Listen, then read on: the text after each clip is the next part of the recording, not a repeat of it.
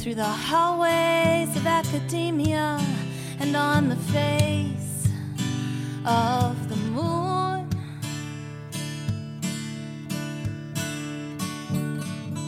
The footprints of conquest haven't left us any room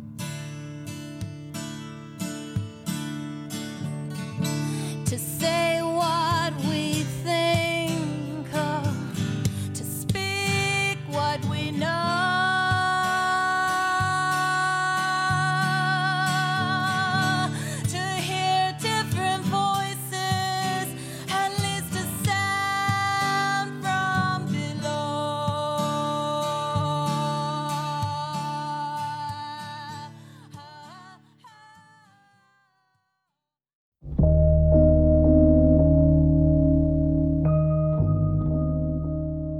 Greetings, and welcome to the 54th edition podcast of Women's Liberation Radio News for this month of October 2020.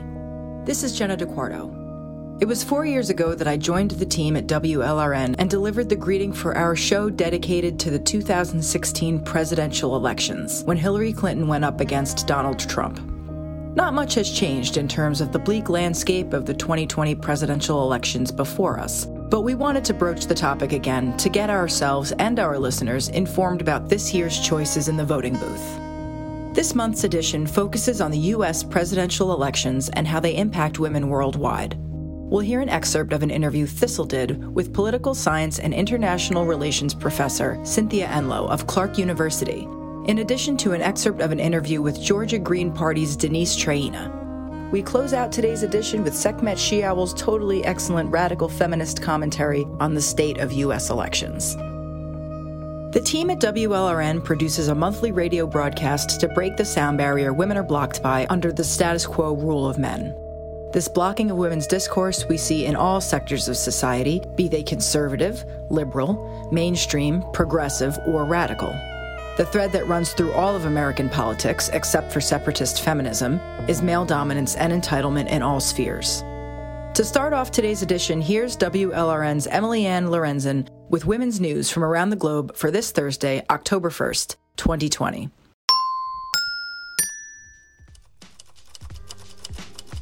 In the Australian state of Tasmania, Senator Claire Chandler was summoned to an anti-discrimination tribunal after transgender activists complained about her views on female-only spaces in sports. Senator Chandler has questioned Australia's top sporting agency, Sport Australia, the Australian Human Rights Commission, and major sporting codes in their 2019 Trans Inclusion Guideline, which would allow biological males who identify as women to compete against females.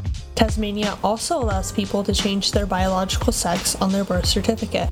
The letter summoning Senator Chandler said that her views, quote, could be considered offensive, intimidating, insulting, ridiculing, or humiliating to trans-identified males, unquote. Senator Chandler said to the Senate, quote, being summoned by a quasi-judicial body to appear and explain why I say that males shouldn't be in female change rooms or in female sporting competitions is an indictment on the state of free speech in this country. It is deeply concerning in a democracy. Instead of using free speech to respond or perhaps even campaign against me in an election, some people are instead seeking to use the law to silence me and every Tasmanian who shares my concerns, unquote. A feminist collective in Mexico took over the Mexico City headquarters of the National Human Rights Commission, or CNDH, turning it into a shelter for victims of sex-based violence. The Ni Uno Menos, or Not One Woman Less, collective seized the CNDH offices because they claim that the CNDH has, quote, failed to defend women's rights and provide adequate assistance to those in need, unquote. The collective welcomes women from all over Mexico who have suffered sexual abuse. Family members of victims of femicide and other sex-based crimes are also welcome. They offer free accommodations and accompaniment, ensuring that victims' demands and needs are met. A week after the takeover, about 100 women sought legal advice and psychological help from the collective, and about 30 people are staying on the second floor of the CNDH. A woman who came to the collective shelter, Carla Garcia, said, quote, "The despair of not having results is what makes me come here. Between us, victims of sex-based abuse, we understand each other. We know the needs we have and that we must support each other. If the government isn't doing anything, we're going to show that we can defend ourselves," unquote. On September 12th, thousands of protesters, many of them women, marched the streets of several Pakistani cities due to the police blaming a victim of sexual violence. The woman's car broke down on the side of a motorway in Lahore at about 1:30 a.m. Then she was gang raped in front of her children. The lead police investigator said that she, quote, "should have known better than to travel alone at night, and she should have taken a safer highway and made sure she had enough fuel for the journey," unquote. This woman's attack came 5 days after a 5-year-old girl was kidnapped, raped, and murdered in southern Pakistan. These two attacks, along with a toxic culture surrounding child abuse and sexual assaults, has sparked outrage throughout the country.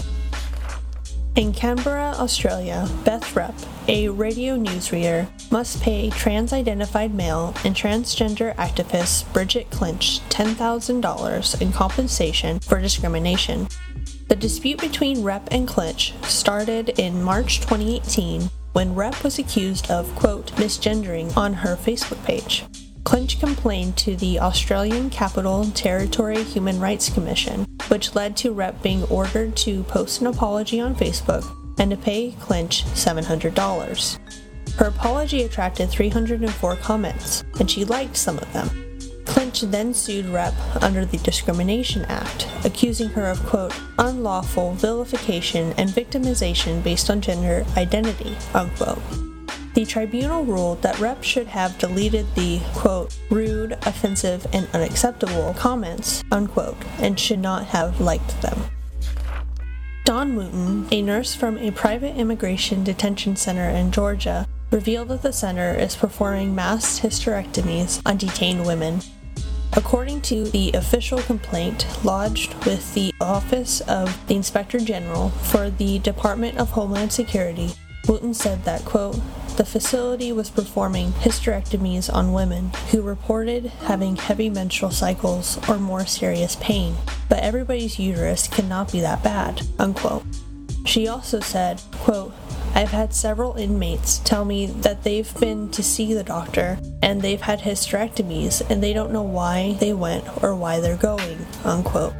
The center uses one out-of-facility doctor for the hysterectomies. According to Wooten, quote, everyone he sees has had a hysterectomy. Just about everybody. He's the uterus doctor, unquote. One immigrant in the complaint said regarding the center, quote, this place is not equipped for humans.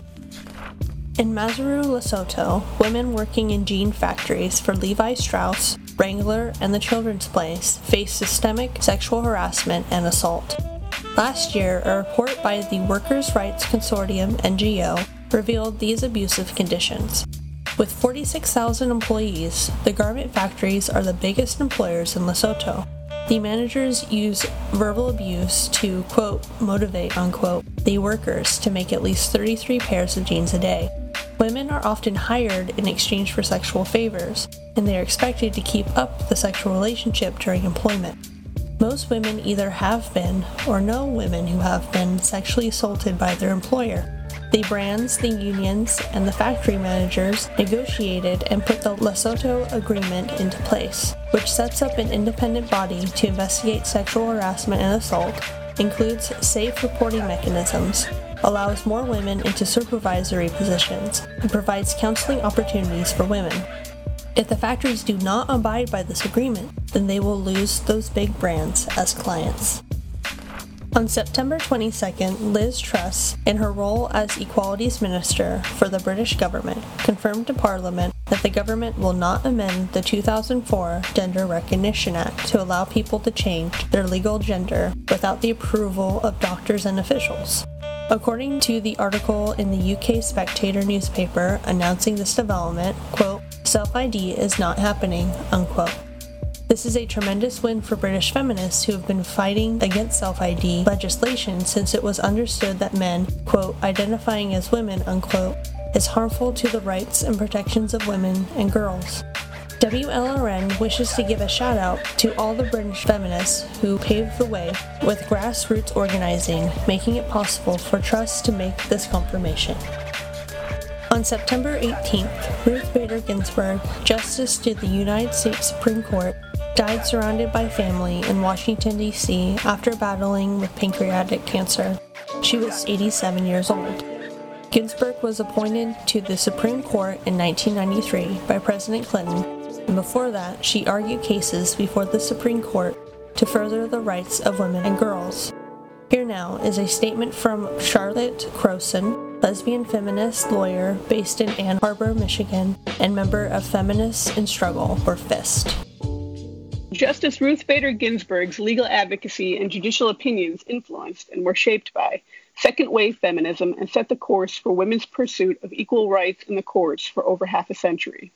As an advocate, Justice Ginsburg argued 6 cases before the Supreme Court, each time challenging disparate treatment of women rooted in invidious sex stereotypes.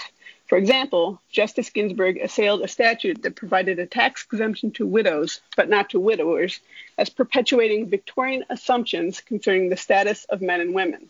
And she described a statute that exempted women from jury duty as reflecting and perpetuating a certain way of thinking about women as lesser citizens.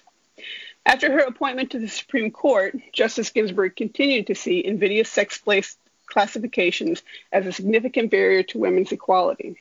In her majority opinion in United States versus VMI, she wrote that sex-based classifications may not be used, as they once were, to create or perpetuate the legal, social, or economic inferiority of women.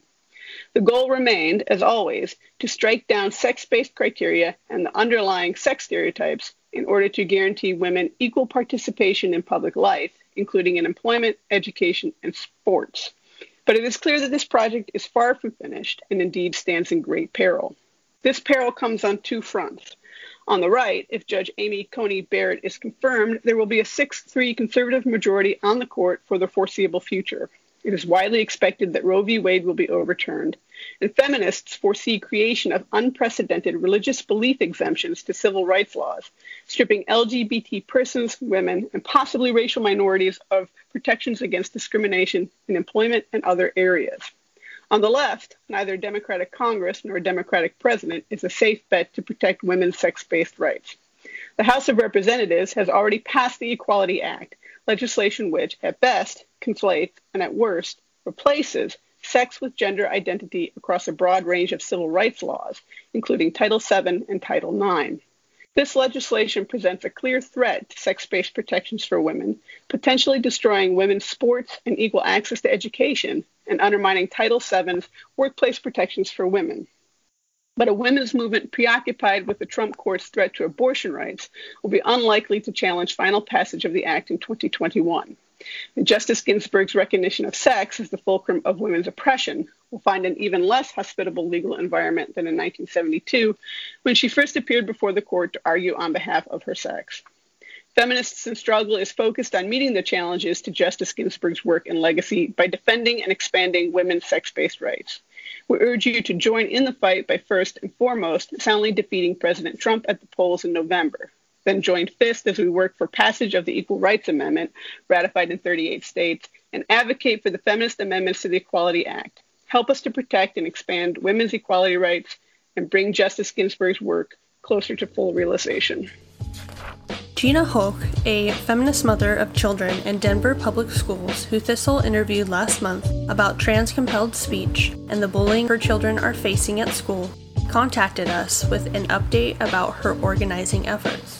Both GoFundMe and FreeFunder, online fundraising companies, removed her fundraisers after receiving complaints from trans activists. Ms. Hoch's response to her followers on Facebook was the following, quote, "How do I fight a system with million-dollar lawyers if I can't fundraise?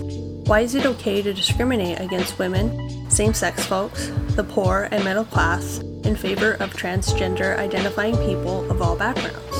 Why do transgender identifying people get more rights than the rest of us to beliefs, the legal system, and the ability to raise money, which translates into power, to fight for our rights?" Unquote.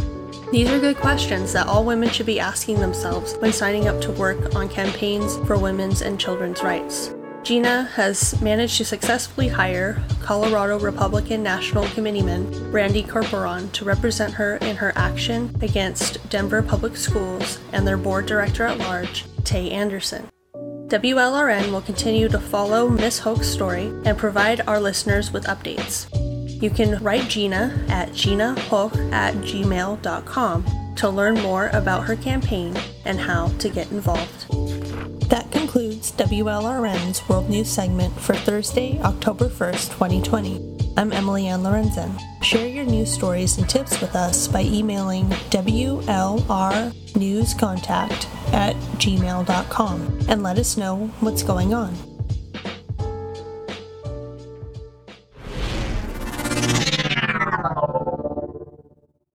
Now we'll turn to a rundown I created on our choices in 2020's presidential elections. In this public service announcement, I will focus on the 2020 presidential candidates' positions on gender identity politics and women's issues. Joe Biden and Kamala Harris are the Democratic presidential candidates. Earlier this year, Biden said that, quote, "Transgender equality is a civil rights issue of our time," unquote. And he provides a lengthy list on his website of how he will, quote, "advance LGBTQ+ equality in the United States and around the world," unquote. His first order of business is to pass the Equality Act within the first 100 days he's in office.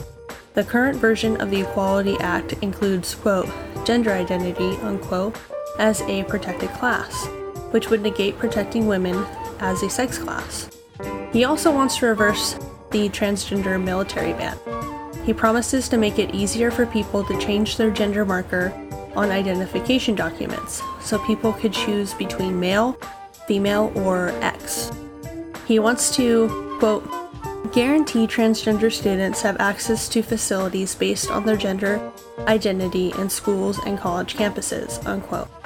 He wants to ensure that people will have medical coverage related to transitioning, including invasive gender confirmation surgery.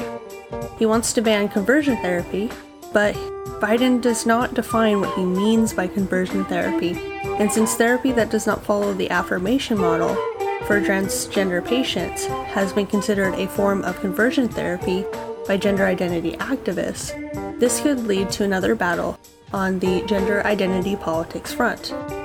He also does not want to house transgender inmates based on their biological sex, but rather by their so-called gender identity.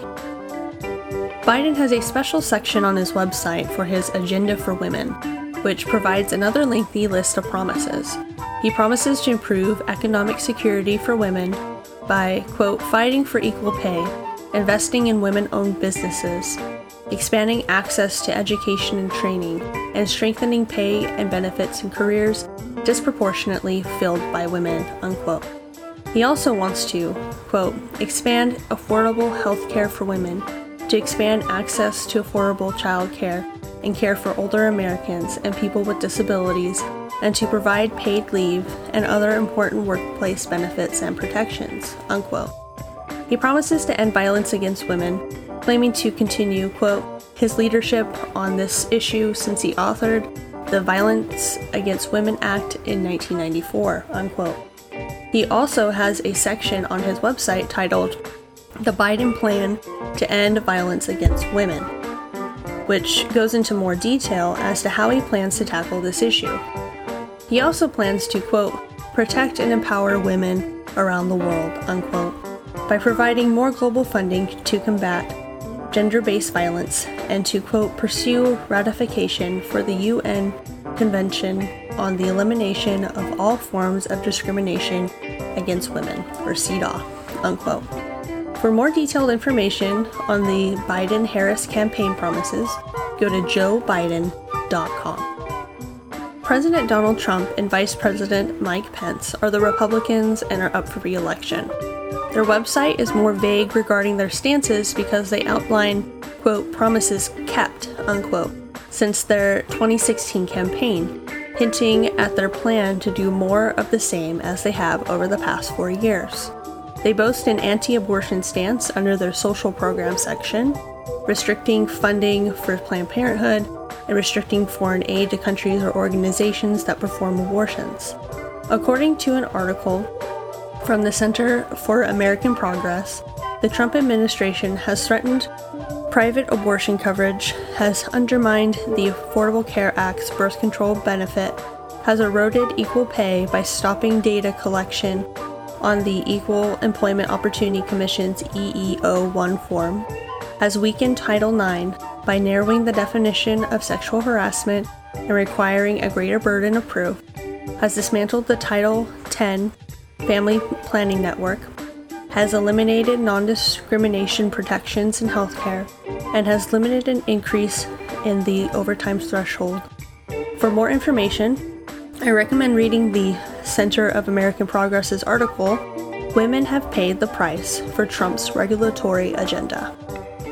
Regarding identity politics, Trump reversed the Obama administration's transgender student guidance, which, quote, required schools to protect transgender students from harassment, accommodate their preferred names and pronouns, and give them access to the locker rooms and bathrooms of their choice, unquote. He also banned transgender people from serving in the military. His administration also chose to uphold the original definition of sex that does not include gender identity.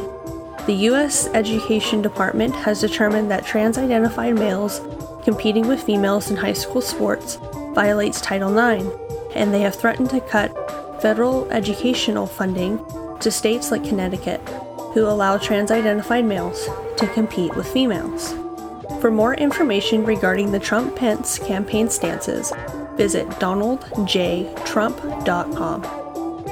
Howie Hawkins and Angela Walker are the Green Party's presidential candidates. Hawkins answered the, quote, Green Party National Women's Caucus Presidential Candidate Questionnaire for 2020, unquote. He said that he supports the women's rights plank of the National Green Party platform, which can be found at gp.org, except for their stance on sex work. He does not support the Nordic model in favor of decriminalization of the sex trade. He supports the, quote, Equality Act to protect individuals regardless of gender, race, age, religion, ethnic origin, disability, sexual orientation, or gender identity, unquote. He wants to expand the gains made by the Me Too movement by providing workplace and law enforcement training. He wants the Senate to pass the Violence Against Women Act, and he wants to provide health care for women. He thinks that in schools, quote, sex education should cover LGBTQIA sexuality in a way that normalizes the spectrum of gender, unquote. He is pro-choice and wishes to uphold Roe v. Wade. He wishes to confront, quote, the epidemic of violence against transgender people, and those who commit violence and murder should be prosecuted and charged with hate crimes, unquote. For more information on the Hawkins-Walker campaign, visit howiehawkins.us. The Libertarian presidential candidates are Jo Jorgensen and Jeremy Cohen. Jorgensen is for the privatization of healthcare and is anti-Medicare for all, or any form of social medicine. She believes, quote, the biggest problem with our healthcare system is that our health insurance isn't insurance at all. Our broken healthcare system has insurance pay for everything and removes all accountability because insurance should only cover unexpected costs, unquote.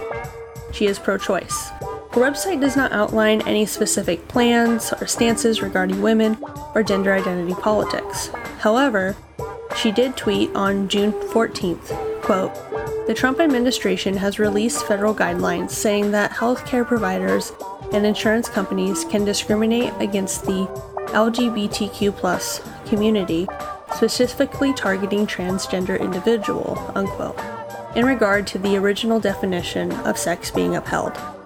She goes on to say, quote, I believe that the government has a responsibility to treat all individuals equally. Sexual orientation, preference, gender, or gender identity should have no impact on the government's treatment of individuals, unquote. For more information regarding the Jorgensen-Cohen campaign, visit jo20.com.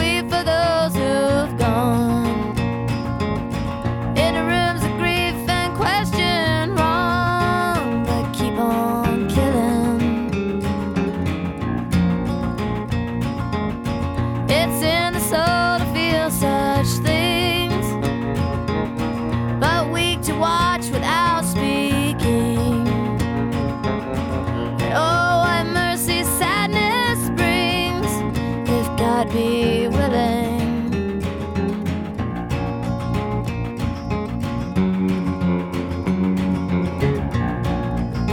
There is a train that's headed straight to heaven's gate, to heaven's gate, and on the way, child and man and woman wait, watch and wait for redemption day.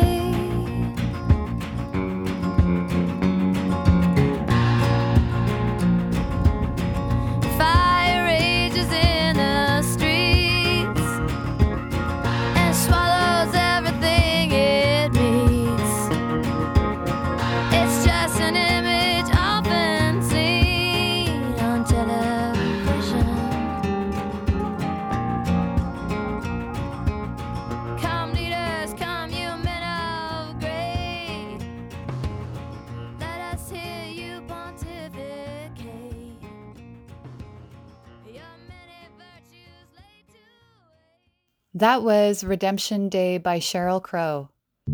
Next up, we'll hear excerpts of an interview WLRN's Thistle Pedersen did with Professor Cynthia Enloe about this year's presidential elections cycle and what it means for women's progress and rights. This is Thistle Pedersen reporting for WLRN, and today I have Professor Cynthia Enloe on the line with me. Welcome to WLRN. It's great to be here, Thistle. Yeah, welcome back. The last time we talked was about 2 years ago, and we were talking about war and the male domination of war. But this time, 2 years later, we're talking about elections 2020, specifically the presidential elections. What do you have to say about what we're seeing when we're looking at the Biden ticket, the Biden-Harris ticket versus the Trump-Pence ticket? Well, I guess the first message, and I'll say it probably 6 times during our conversation, is register, register, register, vote, vote, vote. Make sure everybody you know has registered where they are going to vote, and then have a plan to vote. Vote early or on the day, but vote. If there was ever a time when you vote not for the perfect ticket, you vote for the better ticket. And better in this case, between the Biden-Harris ticket and the Trump-Pence ticket, the better is a chasm in between. It's not any time, and I know how easy it is to slip into despair or to disappointment or even to cynicism. And I must say I hate cynicism because it's paralyzing and distancing. This is not a time to imagine that they're all the same. They are not all the same. The Biden-Harris ticket may not have been the ticket of our dreams, but it is mountains and Grand Canyons better than the really seriously damaging administration of Trump and Pence. So we're not looking at the lesser of two evils. We're looking at the better of two goods. I mean, no, really, the better of two goods. We have one that is the Pence-Trump, because we've now got a record. We know what they do. They dismantle environmental protections. They put immigrant children in cages. They deny women's reproductive rights. We know what this Pence-Trump ticket aspires to and what they've already done. So one of our main choices, and I would say this is not a time to vote for a third party. There may be other times, and I really respect other countries that have more than two choices, but in a presidential winner-take-all electoral system, which is what we have, you have to vote for the much better choice, which is, I believe, Biden and Harris.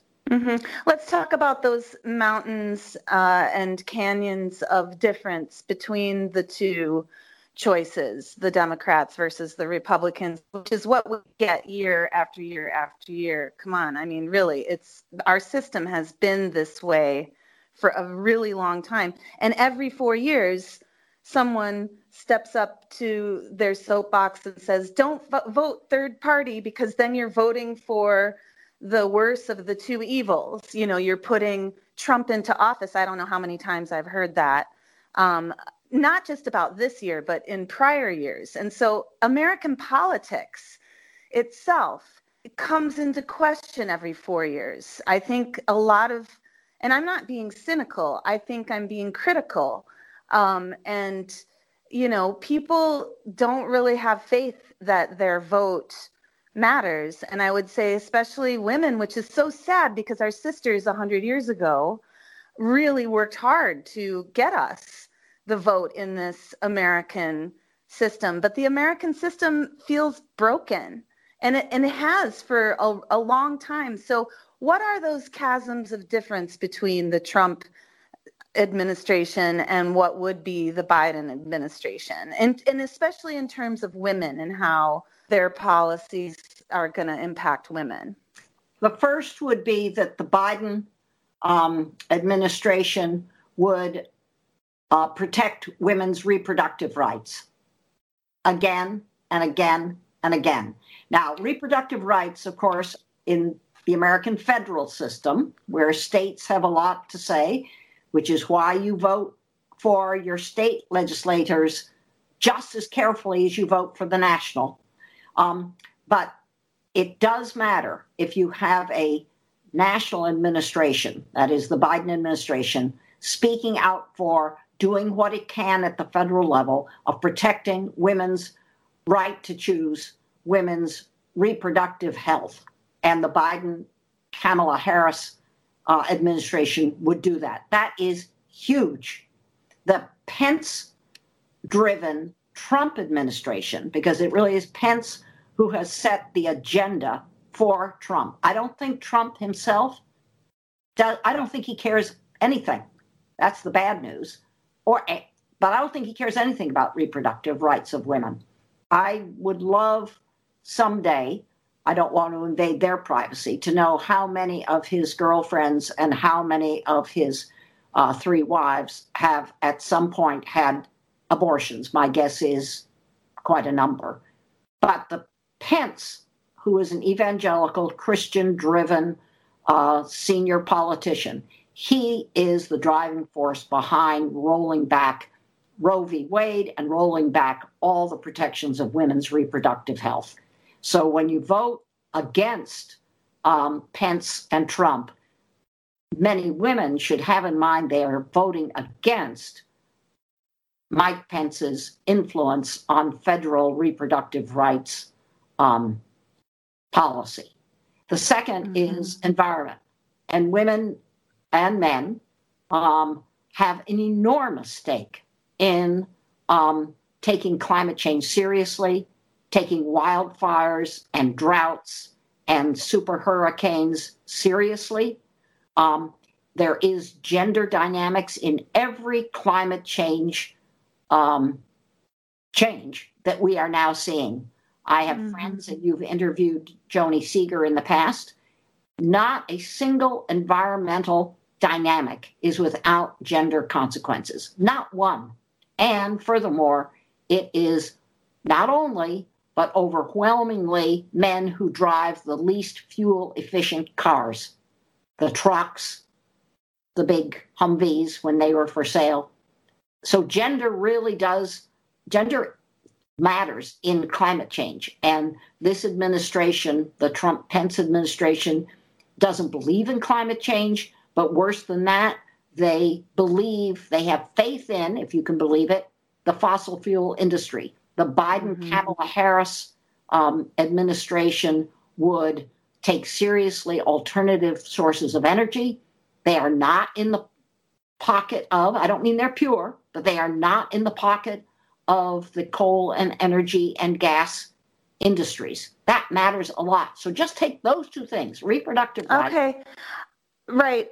And in our program that we've done several shows on women and climate change and the environment, and many professors that we've spoken with have confirmed that climate change impacts women as a class worse than it does men as a class. Let's talk about RBG passing and her life and legacy and what it means for women's rights going forward, looking at the court. Well, yes, of course, we're all in dismay about, she was so sick and she hung on for so long and she worked right through 4 bouts of cancer. She's just a remarkable role model for us all. And if those of your listeners who haven't yet seen it's called RBG, the documentary film, and then there's also the film that is more commercial but serious, called On the Basis of Sex. And that was, the filmmaker is Ginsburg's own nephew, and he passed by. He said he gave every page of his script to his aunt, that is RBG, to read. So it's quite a trustworthy film, even if it's commercial, called On the Basis of Sex. We know that the court matters. We sometimes forget that we know that the court matters. It does. We now have Justice Sotomayor, who is very good, and Kagan, who is very good. And we really need to focus on the Judiciary Committee in the Senate and on Mitch McConnell. And both of them are trying to subvert the integrity of the Supreme Court by trying to ram through a pre-election nomination. We will have to really work hard to support all the Democrats on the Judiciary Committee, including Klobuchar and Harris. Mm-hmm. Okay. Well, thank you for that. And it's funny because I don't follow the details of the Democrats versus the Republicans. I'm more concerned about the cultural aspects of American politics and, what it feels like day to day to be a woman in America and to have opinions and to try to express them and to not always be able to, specifically because I'm a woman and I'm standing up for the rights of women. Can you talk a little bit about, you mentioned the movie On the Basis of Sex. There's a huge debate going on right now, culturally at least, about the difference between sex and gender. Maybe couch it in the context of these two potential administrations, the Trump administration versus the Biden administration. Which administration understands the difference between sex and gender better? Well, first of all, the reason that the film is called On the Basis of Sex is because that was, now you have to think culturally, of course, is always in historical dynamic.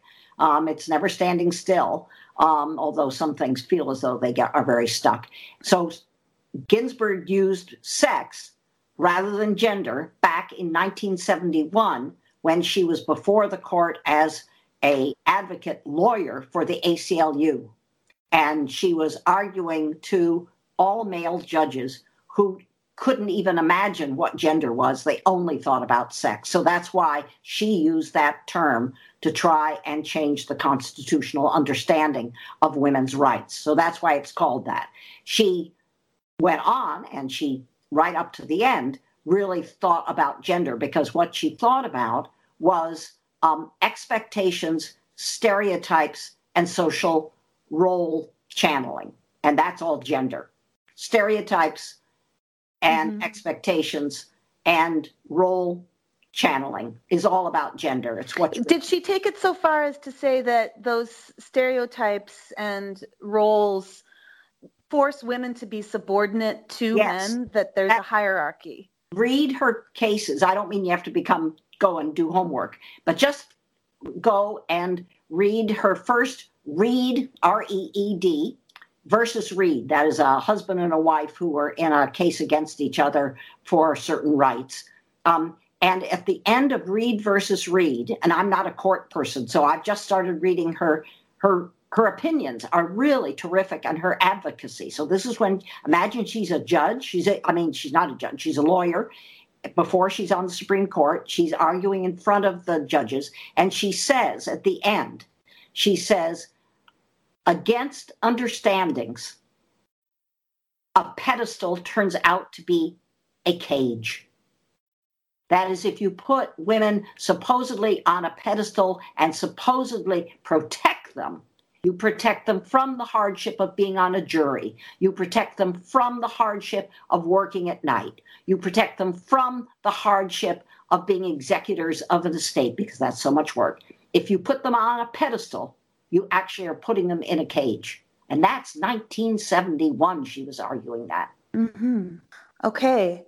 And in terms of the two administrations, because the word gender has evolved since 1971, 1972.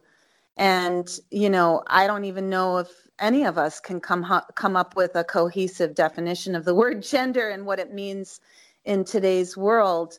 But certainly radical feminists and lesbian feminists have an analysis of sex and gender and believe that sex is based on just our reproductive capacity and our biological makeup that is female, and that gender is a system of power that is enforced on both sexes to keep women subordinated to men. And that's what Pence believes. Pence and the evangelical right wing that supports the Trump-Pence administration and will be voting for them in November, they really believe in the fixedness of sex, whereas the Biden-Harris, not only them, but their supporters, believe in the dynamism of gender, and in that dynamism is inequality and the drive for equality. That's a big difference. You're absolutely right between the Pence.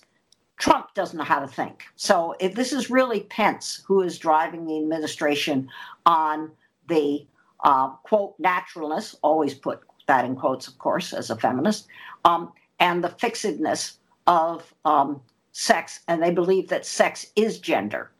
That is very much... Yeah, and that's different than radical feminists. We do not believe that sex is gender. It's the opposite. It's the opposite. Pence is the opposite of radical feminism, is the opposite of feminism. I mean, right. Right. Whereas, but on the other side, this belief that gender is dynamic and it's this expression of your true self and it's this wonderful thing is not in alignment with radical feminism, because we view gender as a system of power that keeps women subordinated to men. It can be. That is the point about having a feminist analysis of gender, is what you always ask is, whatever gender culture, gender system, gender laws there are they written in a way that increase the power of people who are imagined to be masculine? That's the feminist analysis of gender. There's gender by itself, unless it's patriarchal, is not automatically a pyramid of power. It is interesting. It is made a pyramid of power. Max Dashu, we've interviewed her before. You must be familiar with Max Dashu's work, right? I don't know her personally. Oh, well, cool. It's kind of cool when feminist thinkers come up with the same idea even without knowing each other. You know what I mean? So, but she says the same thing, that the gender that we are confronted with in patriarchy is not the same kind of gender that we would be expressing and feeling and participating in if we lived in a woman-loving society and, or a matrifocal society, woman-respecting society.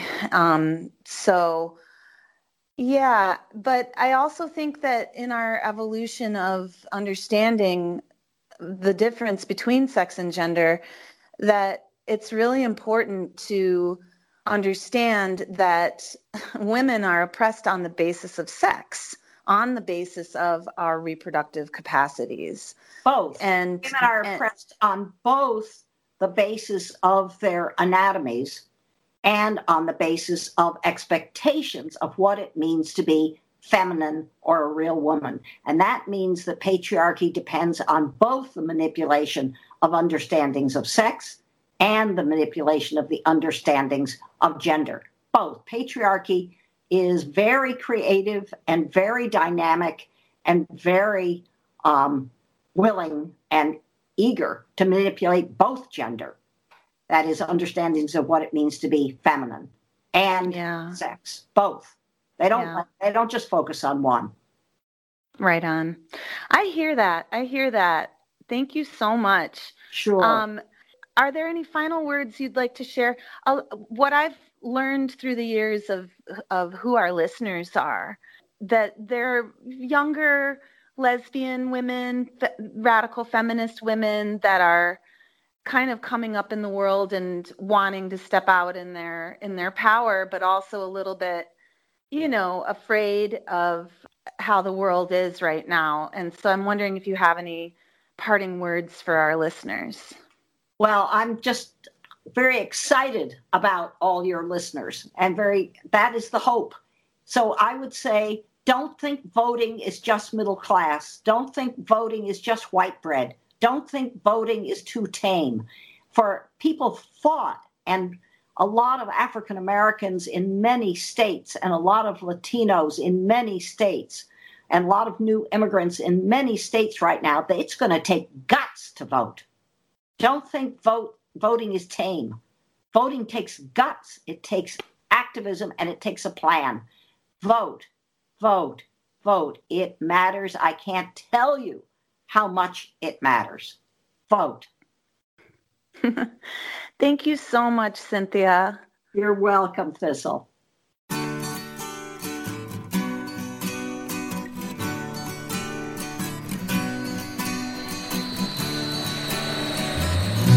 Political conventions land in the USA, in Boston and New York, not too far away.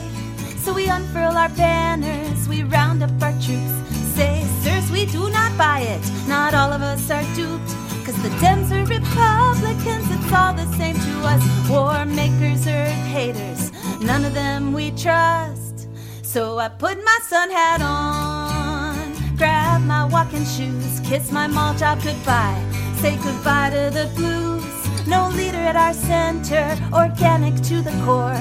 We walk the miles together, not afraid to be more than what they tell us is real. We know it's a lie, and it's up to us together to free ourselves, earth, water, and sky, and we'll shut down their wars, speak the truth to their lies, open up their gates of power and might, and take them by surprise.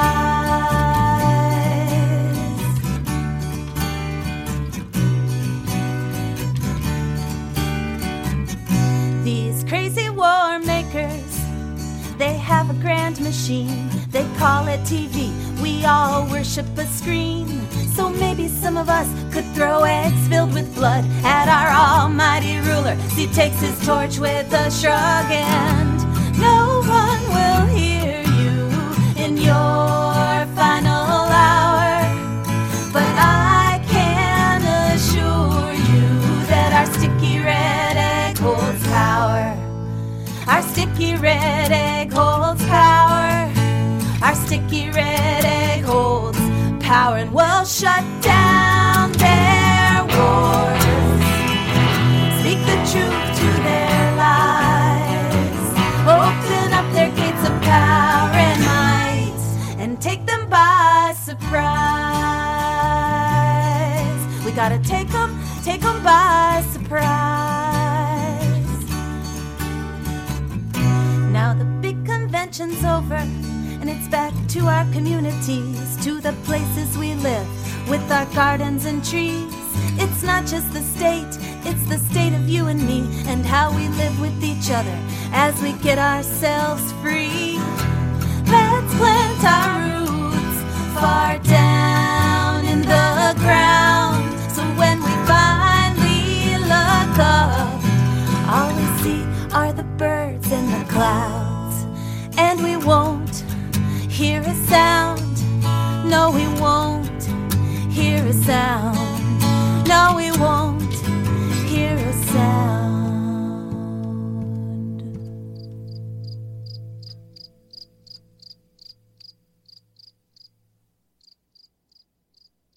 That was Thistle Pedersen's original song about the DNC to RNC 280-mile march over 28 days from the Democratic National Convention in Boston to the Republican National Convention in New York in 2004.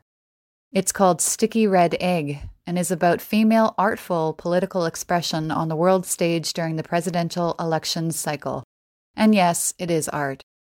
Thistle is fully aware that what she sings about is not always true in terms of historic accuracy. No eggs filled with red paint were thrown at our ruler as he takes his torch with a shrug, as depicted in the song. But there was a march between both the Democratic and the Republican National Conventions in 2004, protesting them both and the two-party system that so often leaves us feeling disempowered. This is my mini commentary rant to say that our movement needs artful and creative thinking, in addition to the more pointed thinking necessary for legal documents, voting, and policy writing. Let's all work together to take them by surprise and replace patriarchy with woman-centered and woman-loving culture and politics. On that note, next up, hear an interview Thistle did with Georgia Green Party Treasurer and former co-chair Denise Traina. Denise talks about the importance of always pushing for more choices, more authenticity, and more parties in the United States electoral political system, as well as sharing her thoughts about this year's presidential tickets. I've got Denise Traina from the Georgia Green Party on the line today. Welcome, Denise. Hi. Yes, good to be with you again. So, can you tell our listeners just a little bit about why you joined the Green Party and decided to move outside of the two-party system, how long ago that was, and how you made that decision? Sure. Back in 2000, I was very excited because Ralph Nader was running. And I'd grown up hearing about Ralph Nader and his work as an advocate, consumer advocate for us, for the nation. He would put out articles and information that helped us be safer. He was just put himself out there as a truth teller. So when he became interested in running for office, I got on board and looked at what the Green Party was doing and saying, and saw that, it works. It made sense to me. The 4 pillars, for instance, of a grassroots democracy, nonviolence, economic justice under social justice, environmental wisdom, looking at the future. Those things really hit me as being, so important, and things that we were perhaps actually ignoring. And as I, educated myself as part of the party membership, began to learn more about how we could make these particular initiatives priorities.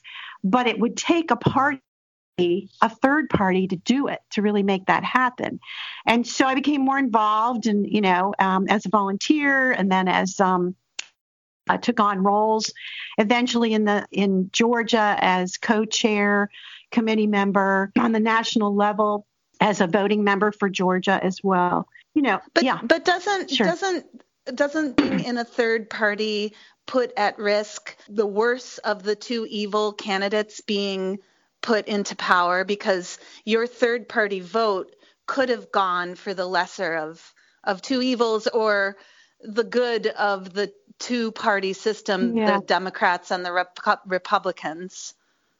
That's kind of a common trope that people will say or think, but the fact is In the United States, people do not take voting as a serious duty of citizenship. And we haven't. Most Americans leave it to other people to do.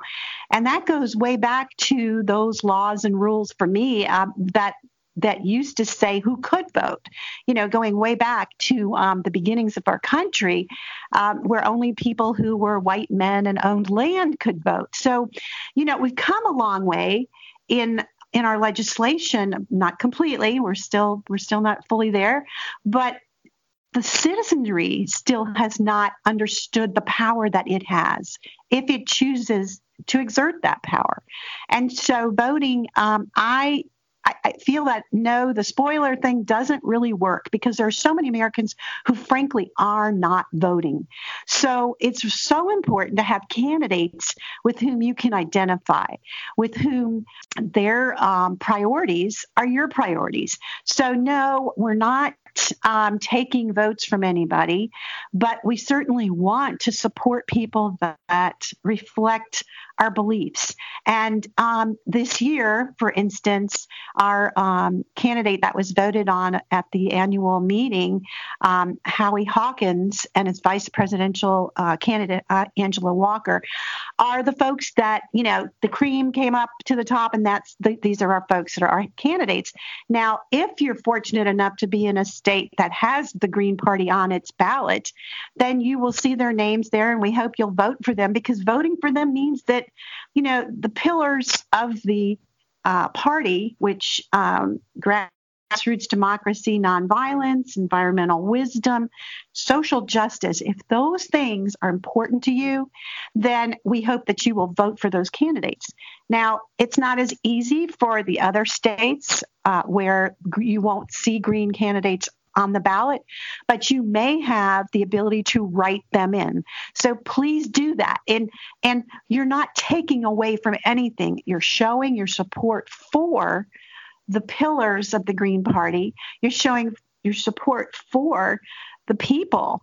Our country has not been ruled or governed by the working class folks, and we really want to see the people who are most affected by policies and programs that we spend our tax dollars on. We want those people to have more of a say.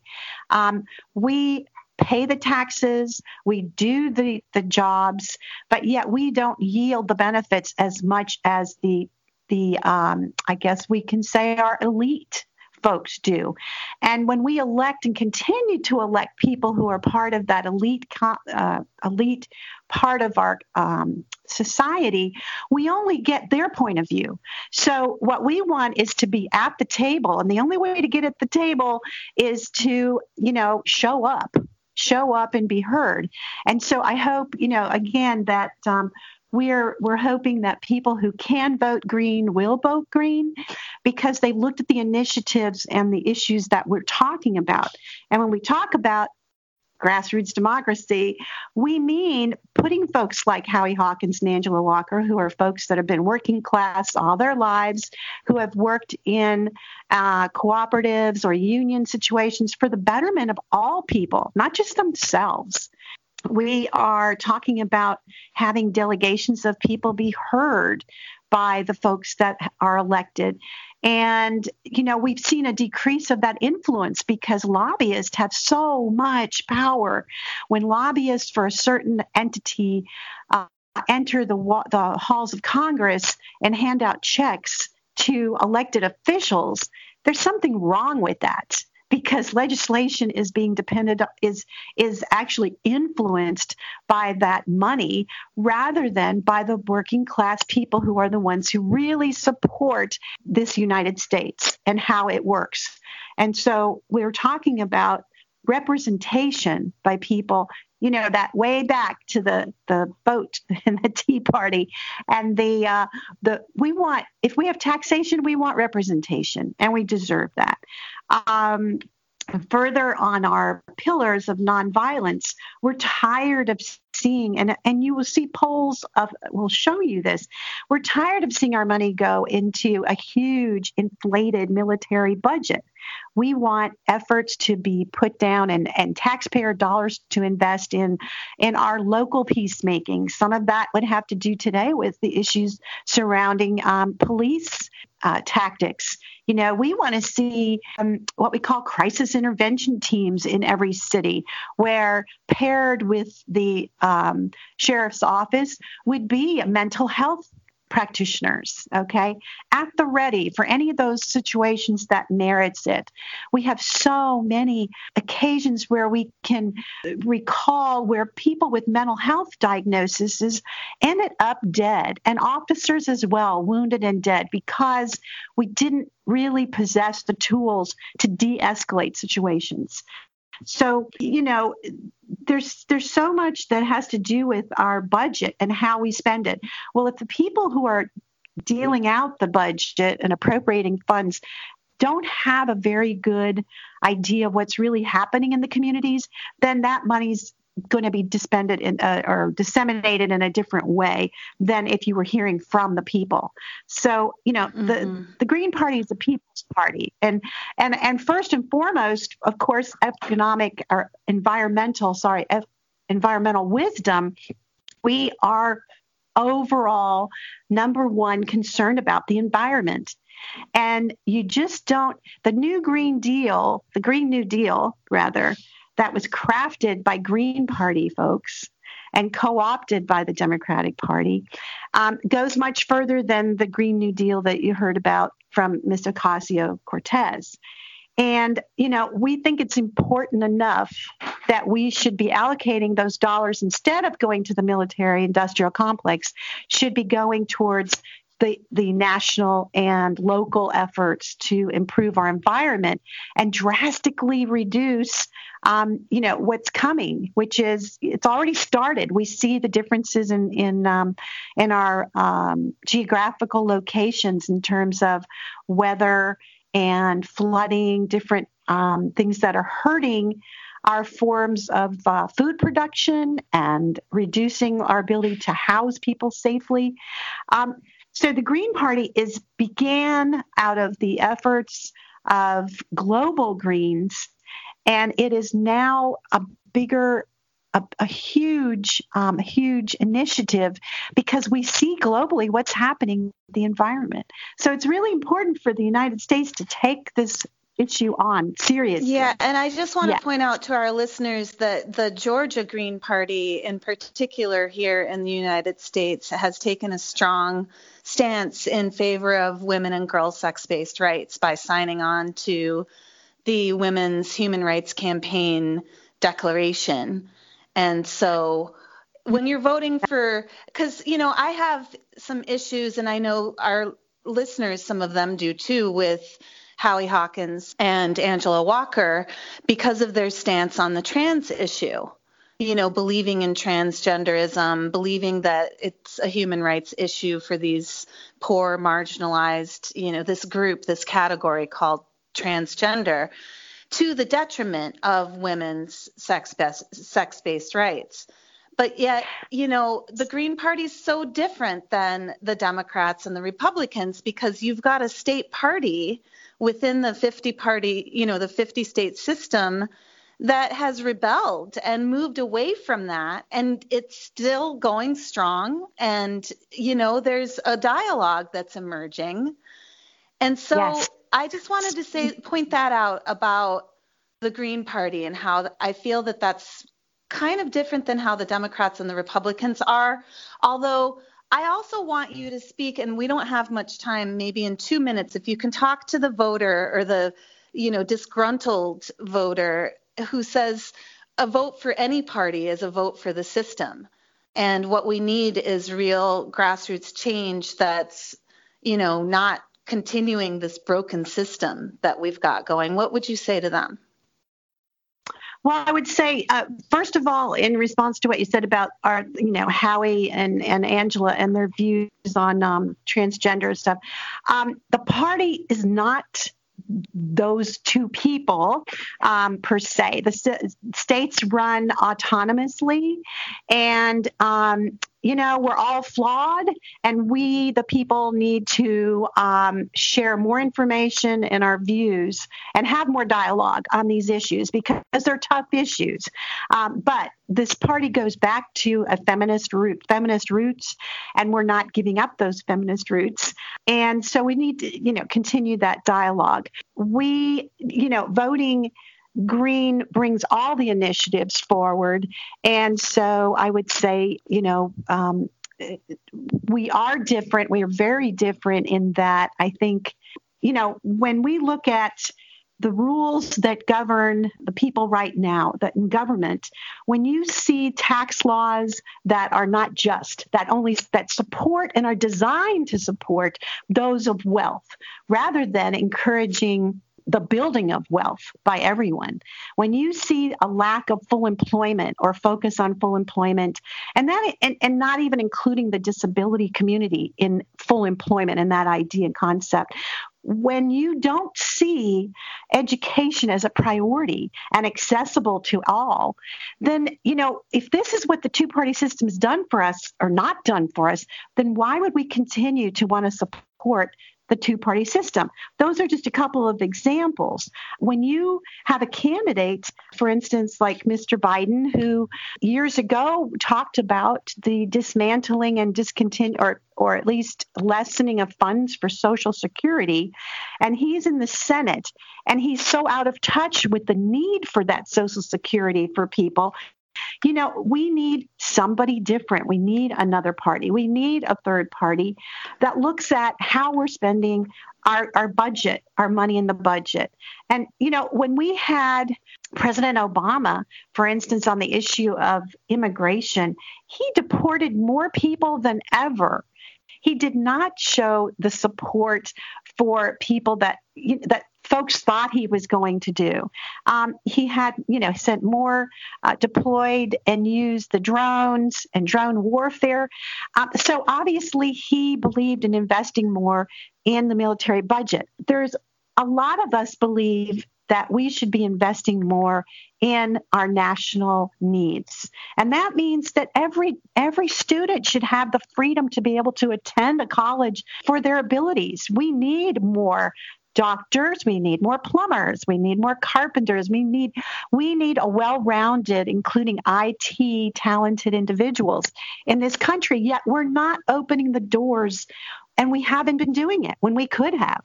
So if that's what the two-party system's done for us, I think a lot of us are ready for a third party. And okay, well, thank you so much for your input into our discussion of U.S. presidential elections and electoral politics in general. It's been really helpful to hear your point of view, Denise. Thank you. Don't forget, vote. This is WLRN. WLRN. Women's Liberation Radio News. Women's Liberation Radio News.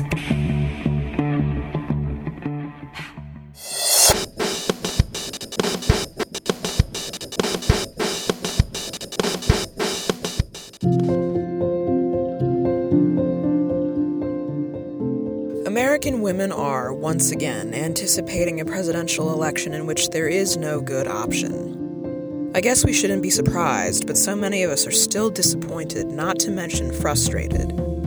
Come January, we're either going to have Trump, a totally incompetent, chronically dishonest puppet of the right wing, or Biden, a senile centrist Democrat who has never in his career had any intention of giving America the quality of life we could and should have, as our new president for the next 4 years. Both of these men are sexual predators and rapists. Both of them have a history of racism. Both of them are wealthy capitalists who intend to protect the upper class and keep the rest of us overworked and underpaid. I, for one, am not going to tell you to vote or who to vote for. Voting is a personal decision, and given what this year's ballot looks like, I don't blame you if you don't want to vote for president at all. I'm tired of the never-ending argument we have in this country about the morality of voting for useless Democrats versus not voting and therefore theoretically letting Republicans win. I'm sure many of you are tired of that argument too. Our electoral political system is a hopeless joke, corrupt to its core and clearly beyond reform. The only real choice we have in the voting booth is getting behind the guy who won't make things worse or getting behind the guy who will, but nobody's going to make things better. What I want to convey in light of the 2020 election is the same thing I wanted to convey in 2016. We can't expect a president or any other politician to satisfy the feminist agenda. We can't expect a man, any man, to help us in any significant way or to push our society into a more feminist direction. The feminist issues I care about the most, male violence and sexual predation, will never be solved or even improved, certainly not by some heterosexual man in the White House. Congress has made it clear they don't care about us either and won't help us in any meaningful way, not even the female Democratic politicians. All the things you want as a feminist woman will not be handed to you by Congress and the Supreme Court and the president. Misogyny and patriarchy predate our government and this country by thousands of years. If America as we know it one day ceases to exist, misogyny and patriarchy will survive it. So don't expect the government, any government, to grant us the liberation that our feminist movement seeks. Women in the suffrage movement fought so hard for decades to convince men to give us the right to vote. It's been exactly a century since the ratification of the 19th Amendment, which makes this year's presidential election all the more depressing, in my opinion. 100 years have gone by and we're still forced to settle for misogynistic male creeps as our leaders. Not that a female president would necessarily be much better if you're looking at actual policy and potential achievements. Setting aside the Republican and right-wing female politicians who have always been around, even the women who run for office as Democrats are on the side of male power and dominion, enough to guarantee they won't be attempting to interrupt business as usual. That brings me to Kamala Harris. All I can say about her potential election as vice president is do not fall into the trap of being satisfied by symbolism. Do not buy into identity politics, which amounts to the image of the politician mattering more than her actions and policies. An amazing number of women did just that with Hillary Clinton in 2016. They cared more about the idea of the first female president than they did about her policies and political career. Now we're supposed to get excited about Kamala as not only the first female vice president, but the first non-white woman to be vice president. We're not supposed to hold these Democratic women to any kind of standard as they approach significant political offices, just like we're not supposed to hold the Democratic Party to any particular standard or set of expectations. We're just supposed to be happy it's a woman and not a man, a Democrat and not a Republican. This is not how we get the results we want. Any real progress that's going to happen in American society is not going to amount to a bunch of women, people of color, and homosexuals taking office. If that was enough, we could be happy about Republican politicians in those categories winning elections. The only victories that mean anything are the ones that improve our quality of life as working citizens and as women. I don't care who brings us universal health care, a livable minimum wage, a fair federal tax code, and a reduction in U.S. military intervention overseas. I only care that those results happen. Would it be nice to have women running the country instead of rapist men? Sure. But don't forget that countless women protect and enable rapist men and go along with the male agenda in just about every way that counts. I will not be distracted from that fact and give female politicians my trust unearned. Neither should you.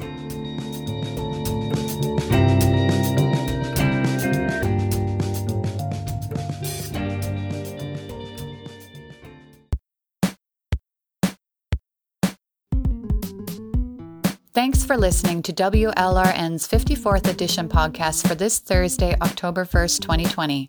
I'm April No. WLRN would like to thank our guests this month for sharing their views on American electoral politics. and the presidential elections 2020. Thank you so much, Cynthia Enloe and Denise Triina, for speaking with us. If you like what you're hearing and would like to donate to the cause of feminist community radio, please visit our WordPress site and click on the donate button. Check out our merch tab to get a nice gift in exchange for your donation. In addition, if you're interested in joining our team, we're always looking for new volunteers to conduct interviews, write blog posts, post to our Facebook and other social media pages, and do other tasks to keep us moving forward as a collective of media activist women. Thanks for listening. This is Thistle signing off for now. And I'm Sekhmet She-Owl. Thanks for tuning in. Next month, we will focus our program on a feminist analysis of Christianity, and will feature the music of Chris Wind, a feminist artist from the 1980s who recently reached out to WLRN about her radical feminist music from that era. We got so inspired listening to her song, I Am Eve, we decided to create an entire show around it. Our handcrafted podcasts always come out the first Thursday of the month, so look for it on Thursday, November 5th. If you'd like to receive our newsletter that notifies you when each podcast, music show, and interviews are released, please sign up for our newsletter on the WLRN WordPress site.